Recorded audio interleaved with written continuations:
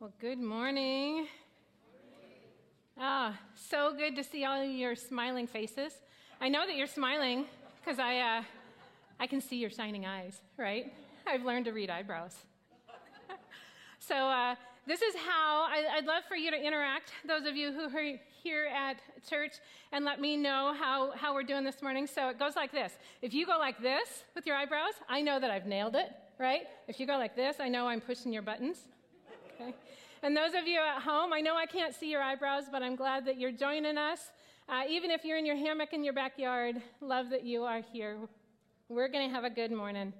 So we are going to continue in our journey through the book of Acts. We've been in this series almost the entire summer, and it's a journey of both faith and travel for our disciples. We've seen in the book of Acts that our disciples were baptized with the Holy Spirit, and they were given this new boldness that they'd never known before. We've seen the church come together as a movement that extended to both Jew and Gentile. We've seen so many people added to the faith, people who've come to put their faith in Christ. And on this journey, the disciples have seen some of their own taken to heaven, and they've seen some turn from persecutor to Christian leader. We've seen the Christians called Christians for the very first time. And then we've seen people scattered, believers scattered throughout the world to go and spread the good news of the gospel of Christ. And last week, Pastor Mike took us through chapter 15, in which he covered what's now become known as the Jerusalem Council, where the church made some really important decisions about Christian behavior. And today we're going to continue our journey, and we're going to delve through chapter 16 of Acts. And this is a journey for Paul and Silas. They're heading across what is now Syria, if you can picture kind of the Middle East. They're going to travel through Lystra, and they're going to bring the gospel to Europe, sharing that good news. And on that journey in chapter 16, we're going to take a look at some real individual responses, the way individual people responded to the gospel of Christ, because I think we always have something to learn from what we read out of Scripture and how people respond. Sound good? Okay, let's dive in. We're in Acts chapter 16, so if you are at home online, there's actually a Bible tab that you can click on. Those of you who are in church with us, go ahead and open up your Bibles to chapter 16, and we're going to start in verse 1. Here we go. It says, Paul went first to Derbe and then to Lystra, where there was a young disciple named Timothy. His mother was a Jewish believer, but his father was a Greek. Timothy was well thought of by the believers in Lystra and Iconium, so Paul wanted him to join them on their journey. In deference to the Jews of the area, he arranged for Timothy to be circumcised before they left, for everyone knew that his father was a Greek. So, here's our first individual that's responding to the gospel. We'll call him an individual responder, right? And you may recognize his name because, yes, he authored several books of the Bible, but this is actually the first time in Scripture that we meet young Timothy. So who is he? Well, the Bible tells us that from a young age, Timothy was raised to know God and know Scripture. His mama was Jewish, so he would have already known the Jewish law as well, and he would have known how hard it was to follow the letter of the law and how often he failed. So at some point in his young life, Timothy would have come face to face with his own sinfulness, the reality that there was no way that he could be good enough, that he could never say enough good things, do enough good things, be good enough, be holy enough to stand before a holy God. And like many of us in here, Timothy would have come to realize that his sin separated him from God and that he had a desperate need for a Savior. And then Timothy discovered the one and only one who could save him, Jesus Christ. Jesus, the Son of God, who took on the sins of the world, who paid the penalty for our sins when he died on the cross. And when God raised Jesus from the dead, a way was paved for us to someday be with God in heaven. John 14:6 says, I am the way and the truth and the life. No one comes to the Father except through me.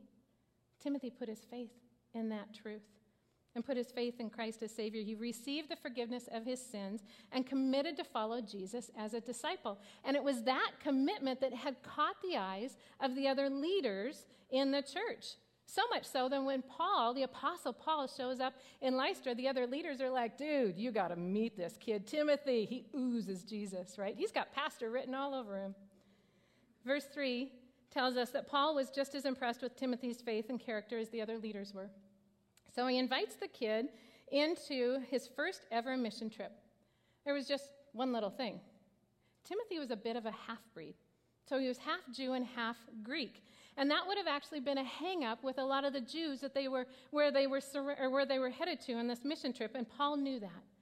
So to remove any stigma, Paul invites Timothy to be circumcised. I want you to think about that for a minute. When does a baby boy usually get circumcised? 8 days old, right? Okay, 8 days. And vitamin K is very high in a baby's body then, and so healing's faster. There's actually some speculation that it doesn't hurt as much for a baby boy, but Timothy was not 8 days old. He was almost 22. Choosing circumcision on purpose. Why? Why? Because if you'll remember back to chapter 15 and last week, Timothy was not required by the church to do this. On the contrary, Timothy was inspired by Christ to position himself for effective ministry by undergoing circumcision. That's not a little toe in the water response. That's an all-in response for ministry. Timothy went all in. I want to address our Gen Zers, maybe those of you who are watching, who were born anywhere between 1995 and 2010. You are 7 to 10 or 7 to 23 years old. You're in Timothy's age range. You are the generation who's grown up with a rattle in one hand and an iPhone in another, right? Internet at your fingertips.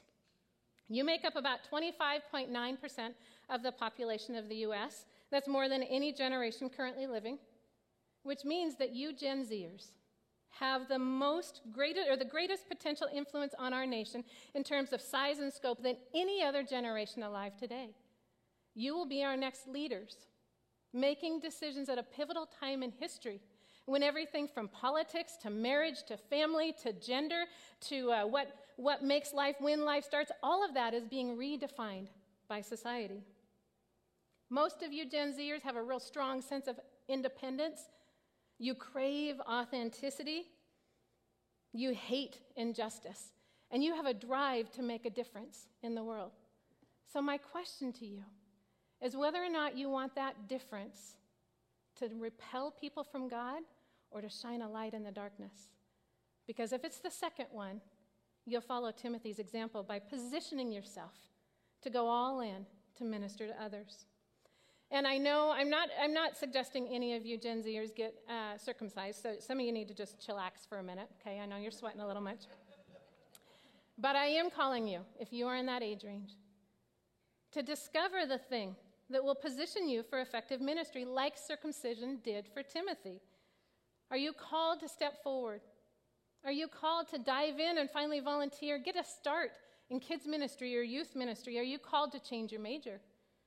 Are you called to sign on and help with that nonprofit that keeps catching your eye? Or ask that leader that you're a little intimidated by to mentor you?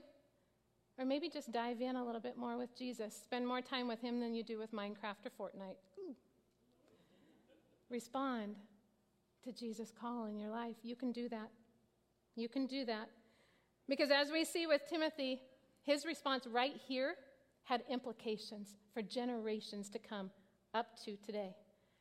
The book of Timothy was the very first book of the Bible that God ever spoke to me through when I was a young 23-year-old brand new believer. It spoke to me and it impacted me so much that I actually named my first son after Timothy. My son is in heaven now. What kind of impact could your life have for other people, other generations, if you positioned yourself right now to minister to others? There's a lot of great characters in the book of Acts, people who respond to the gospel message in life-changing ways. So we're going to continue with our band of missionaries. Paul and Silas, they travel through Galatia and Phrygia, and they land in Troas. They've traveled through what's now modern-day Turkey, if you know geography very well. Paul and his traveling buddies had mapped out their plans, and they were planning to head into Asia, but God had different plans. And through the Holy Spirit, Paul and his fellow disciples are led to Europe, and they land in the Macedonian city of Philippi. And it was there that Paul meets Lydia, and she's our second responder. Here's how Acts tells her story. And on the Sabbath day, we went outside the gates to the riverside, where we supposed there was a place of prayer, and we sat down and spoke to the women who had come together. One who heard us was a woman named Lydia from the city of Thyatira. She was a seller of purple goods who was a worshiper of God. The Lord opened her heart to pay attention to what was said by Paul. So, there was no temple. There was no Jewish temple in Philippi. In fact, the city actually had an ordinance on the city walls that said no unrecognized religion could enter the city. And so the disciples had headed for the river, which I love because the gospel knows no walls. Paul would never have met these women if he had gone into the Jewish temple. And so I'm so thankful that the Apostle Paul never allowed either gender or cultural walls to keep him from preaching the good news. And so he preached. And what does the text say? It said that the Lord opened Lydia's heart to pay attention to the gospel. So Lydia was actually not an ordinary woman. She was a businesswoman who had a bit of money, okay? She would have had a massive contact list in her iPhone because purple cloth was kind of like the Chanel or the Gucci or the Prada of the time. It was expensive. It was usually reserved for the rich or the royal. Lydia was a businesswoman with clout, right? In today's standards, she needed nothing. She had money, she had people, she had reputation, and she had God. She knew of God. There was nothing she needed until Paul's words, and through Paul's words, God opened her heart to realize that she didn't really know God. She had a need for a Savior. And how does she respond? Lydia goes all in with her faith. She gives her heart fully to Christ, and then she makes a public declaration of her commitment to Jesus. Here's what it says in verse 15. And after she was baptized, and her household as well, she urged us, saying, if you have judged me to be faithful to the Lord, come to my house and stay. And she prevailed on us. Lydia not only makes a bold public declaration of faith in Christ, and then she leads her house to do the same thing. She opens her house and everything she owns to these disciples, pure strangers. You know, if you had asked me a couple decades back if I was a Christian, I would have told you yes. I went to church on occasion. I was drawn to spiritual things and spiritual people, but I would never have done anything as crazy as getting my hair wet in front of a bunch of people just to highlight my faith. I didn't talk about God with my family. That was for Bible thumpers and Jesus freaks, okay? And I certainly wouldn't have invited a bunch of strange missionaries to stay in my house. That's just flat out dangerous. And then I met a man who, much like Paul, simply shared the gospel story with me. He talked about the relationship that he had with Jesus, a relationship that wasn't driven by a checklist of rules. It was undergirded by love and forgiveness. It was through this amazing man, my husband, John, that Jesus opened my eyes to my need for a Savior. And I got to tell you, my baptism was one of the most incredible days of my life as I finally found the courage to stand up and publicly declare that I was an official Jesus freak. Now, I promise not to call you a freak, but we have a baptism next week. And I wonder if this is your all-in next response. Maybe you know, like Lydia, of God, but do you really know God? Give your heart over to Him. And if you haven't been baptized, you can sign up right online. Those of you at home can certainly sign up too.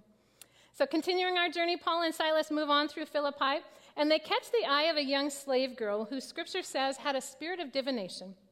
And it wasn't a spirit that was of God. It was an evil spirit, and it fed her ambiguous answers to people's questions. Because people will pay a lot of money to feel like they know what the future holds, and so they did. She was considered a fortune teller. But it was an evil spirit that exploited her. And so Paul, in his encounters with her, recognized the spirit is evil, and he calls it out. He says, in the name of Jesus Christ, I command you to come out of her. And it did. And I love the reality that highlights, because at the name of Jesus, evil had to flee. It was so cool, but not so cool to her owners, right? Because now they had just lost their income. And so her owners drag Paul and Silas into the town square before the justice of the peace. And in the blink of an eye, Paul and Silas find themselves surrounded by an angry mob. They're accused of disturbing the peace. They're stripped, and then they're beaten, and then they're thrown into prison. And it's here in prison that I want to key in on our third responder this morning. It's Silas. Yes, Silas and Paul were traveling together, but we'll get back to Paul in a minute. He's gotten a lot of attention over the years. We're going to give Silas a little attention, because I think the way Silas responds to the gospel message stands out. We first encountered Silas back last week in chapter 15. He was a leader in the Jerusalem church, a Roman citizen, when he met Paul. And Paul chooses him as his traveling buddy. Silas was a prophet. He was an encourager, and he lived a life devoted to Christ. But I wonder if Silas had any idea that his devotion to Jesus would involve a beating and imprisonment. We're going to pick up his story in Acts chapter 16, verse 24. It says, "And when they had inflicted many blows upon them, they threw them into prison, ordering the jailer to keep them safely. Having received this order, he put them into the inner prison and fastened their feet in the stocks." Now, just a couple notes about the stocks. They were actually two pieces of wood. There was a bottom piece, the feet would slide in, and then the top piece would come down and hold those feet securely so a prisoner couldn't escape. But what I discovered in researching for this message was that usually the stocks, your feet weren't straight. Your feet were separated like this, put a lot of strain on the hips, so that a prisoner who was locked in the stocks with his feet separated like this couldn't stand for very long. And so they would have had to fall back on their back. But remember, Paul and Silas had just been beaten. They had open, raw wounds on their backs, and so they would have been forced to lie on their backs on the cold stone floor on those open wounds when their feet were locked in those stocks. And this is where we find Silas. Cold, beaten, in the dark. I think uncomfortable might be an understatement. In his shoes, I might be kicking myself for ever saying yes to Paul's crazy idea to come with him, right? What was I thinking going with that man? But that's not at all how we see Silas respond. Here's what verse 25 says. "About midnight, Paul and Silas were praying and singing hymns to God, and the prisoners were listening to them." Silas was praying. Silas was singing. He wasn't plotting how to get out. He wasn't focused on how much he hurt or how empty his belly was or the injustice that had just been served on him or even blaming his travel partner for the trouble that he'd just gotten them into. Silas was joining his voice to Paul's and praising the one whom he knew truly held his destiny in his hands, the one who had suffered much so that Silas could live. Silas was lifting his voice to Jesus, and you know what jumped off the page at me? The prisoners were listening. Silas wasn't singing in a vacuum. There were condemned men who desperately needed the hope of the gospel, who were listening to Silas and Paul move beyond the stocks, move beyond the beating and the pain, and praise God. Have you ever been truly inspired by someone else's response to pain? That's what Silas gives us here. Silas went all in to worship God in the middle of his affliction. Where are you at right now? What hurts? Where do you find the pain unbearable or the enemy closing in? Where do you feel attacked or afflicted? Can I encourage you to praise God and lift your voice to him in song? 1 Corinthians 4:17 says, "For this light and momentary affliction is preparing for us an eternal weight of glory beyond all comparison as we look not to the things that we see, but to the things that we don't see." Look to the strength Jesus wants to give you as you acknowledge him in your pain, because you never know who's listening.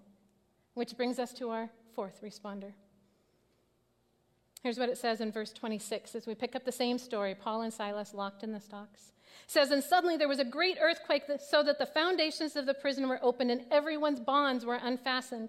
When the jailer woke and saw that the prison doors were open, he drew his sword and he was about to kill himself, supposing that all the prisoners had escaped. But Paul cries with a loud voice, 'Don't harm yourself, for we're all here.' And the jailer called for lights and rushed in, and trembling with fear, he fell down before Paul and Silas. Then he brought them out and said, 'Sirs, what must I do to be saved?' And they said, 'Believe in the Lord Jesus, and you will be saved, you and your household.' And they spoke the word of the Lord to him and to all who were in his house, and he took them the same hour of the night and washed their wounds. And he was baptized at once, he and all his family. Then he brought them up into his house and set food before them. And he rejoiced along with his entire household that he had believed in God." I wonder if there's anyone watching or anyone in this room who can relate to the jailer. He's our fourth responder. Your job or your living circumstances keep you in a dark and dreary place, and life is not very fun right now. The things that you are caught up in, they hurt people, but you don't know how to extricate yourself from them.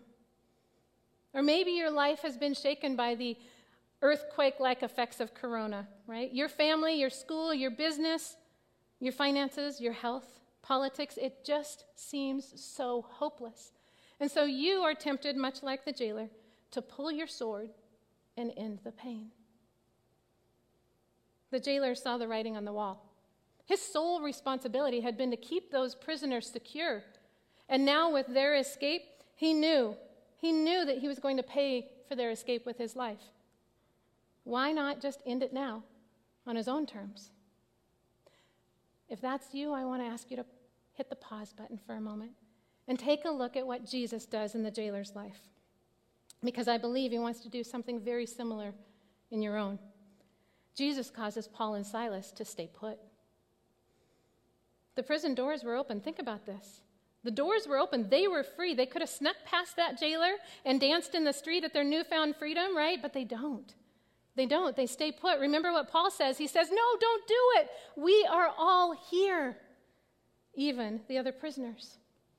You see, Jesus was after something bigger than a prison break. Jesus was after the salvation of the jailer's soul.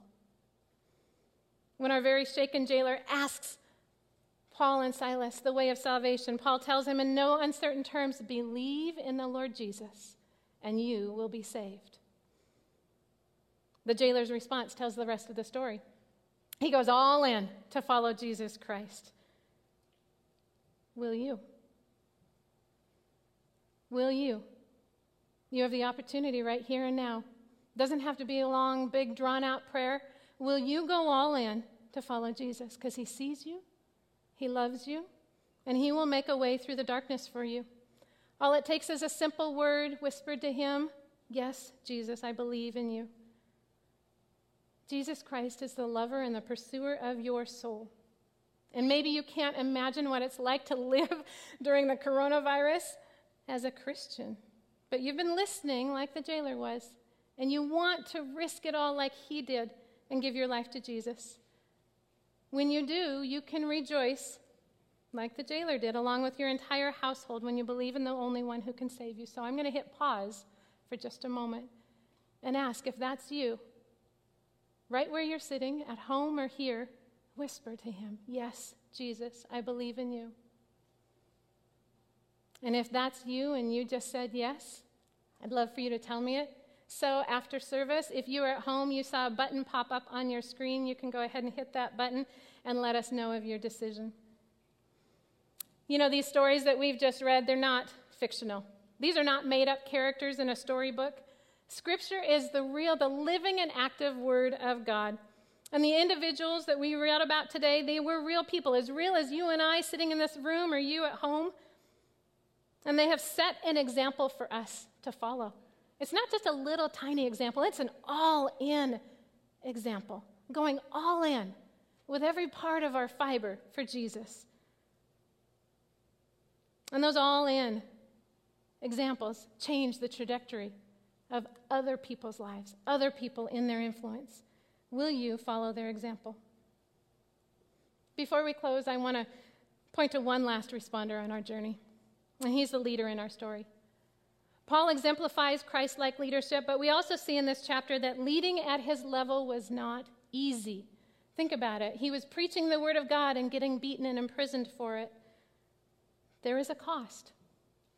Some of you have been leading our city during these crazy times, or our region, as police officers, policymakers, first responders, medical professionals, pastors, and you've been hammered.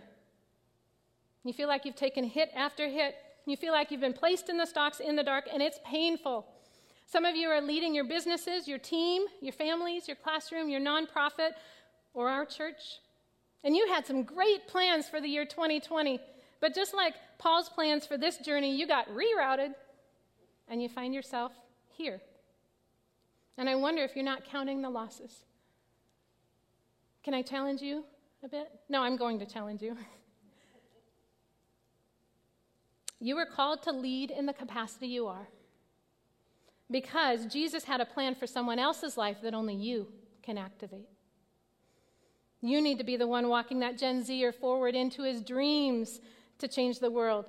You need to be the one encouraging that businesswoman to take a next step and open her house and her life and her heart and her business to Jesus. The one to set the example of integrity for your staff or lead the unbeliever to the foot of the cross. And it won't happen because you are mighty and amazing in yourself. I'm sorry. None of us is just that cool.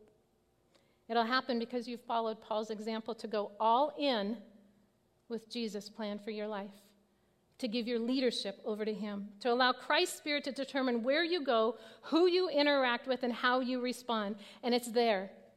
It's there in that kind of all-in surrender to Jesus that you will find the strength and the encouragement of your soul to accomplish what Christ has laid out for you. So I want to encourage you, teach, preach, enforce, govern, parent, minister, but go all in to lead others to Jesus. This is powerful stuff. And you know what? If you ever find yourself in the middle of a pandemic with lots of time on your hand and you need a really good read, one with intrigue and love story and drama and adventure and a happy ending, just pick up your Bible. Let's pray. Father, we are so in awe of you. You are so good to us. And you've given us people to follow. You've given us examples of people who've said yes to you in mighty moments, locked in stocks, in the dark, in pain. People who said yes to you in mighty moments where they've just experienced an earthquake. Jesus, we ask that you give us the courage to say yes to you, to take our big toe out of the water and jump all in, both feet, full body, full heart, full soul, full mind, that we would experience you as we respond to you in life-changing ways. Lord, we know you're tapping on each of our heart in some direction, because this chapter didn't just touch one person. You laid it out so that it would touch many. So lead us forward, Lord, and we pray this in the mighty name of Jesus. And everybody said, even online, amen. We're going to worship here for a little bit longer. And those of you who are in this room, just want to ask that you spend a moment as you sing, reflecting on how God would have you respond to him this morning. Let's sing.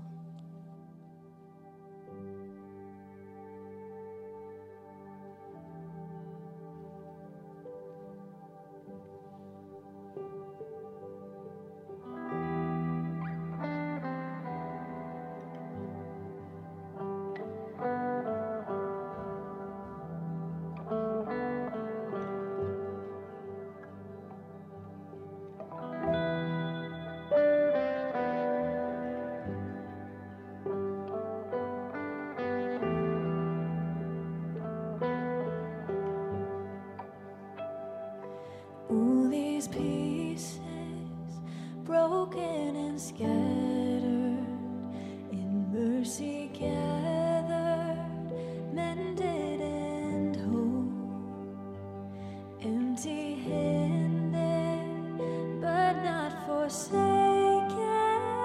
have been set free, have been set free.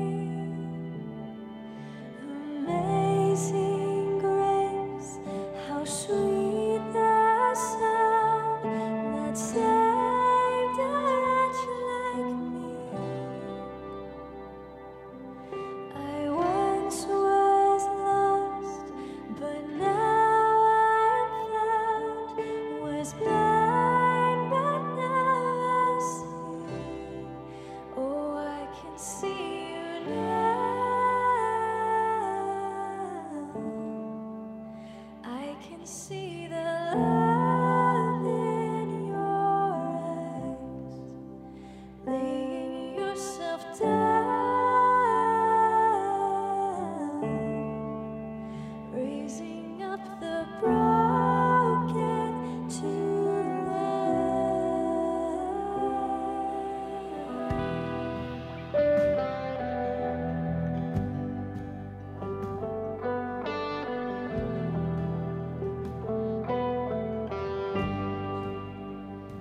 You take our failure, you take our weakness. You set your treasure in jars of clay.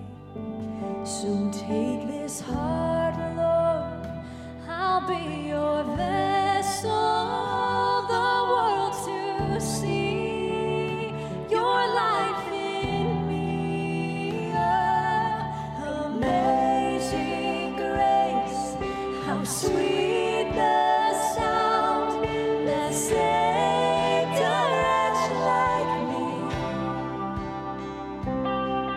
I once was lost, but now I am found.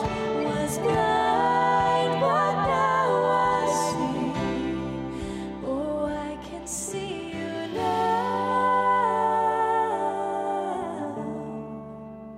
I can see the love in your eyes, laying yourself down,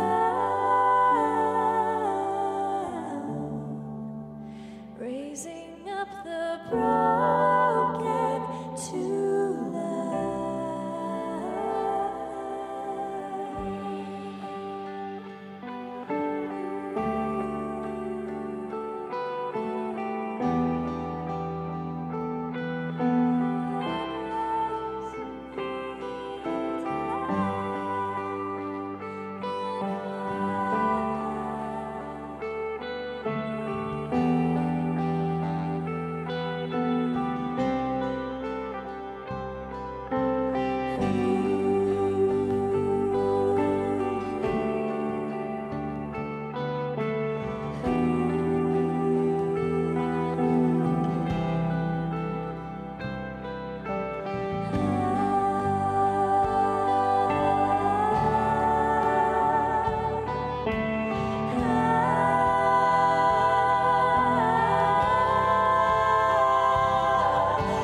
Amazing grace, how sweet the sound that saved a wretch like me.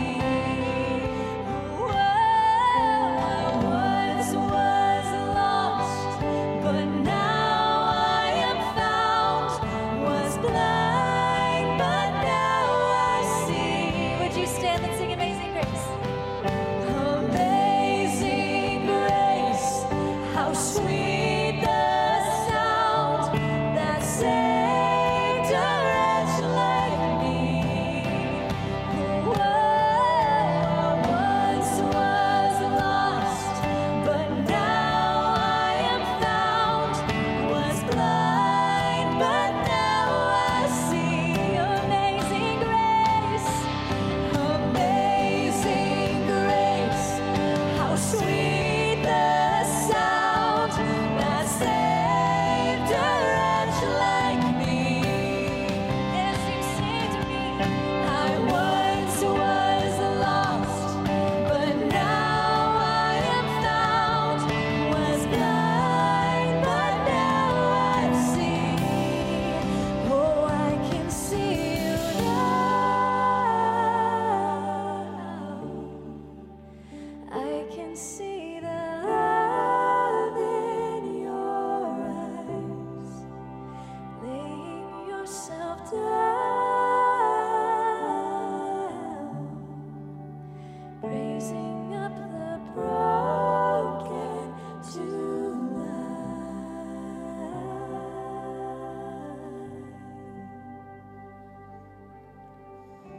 Thanks again for joining us. We are so glad that you took the time to visit us today. If the message impacted you this morning, or if you'd like to receive prayer, please click the prayer link at the bottom of the screen, and one of our pastors would love to reach out to you. Also, here at North Church, we believe in connecting in healthy and growing relationships, and we would love to find a way to help you feel part of the life and mission of our church. If you would like to take that next step, please click the connect link at the top of the screen, or for more information, feel free to visit us at northchurch.net or follow us on social media. We'll see you next week.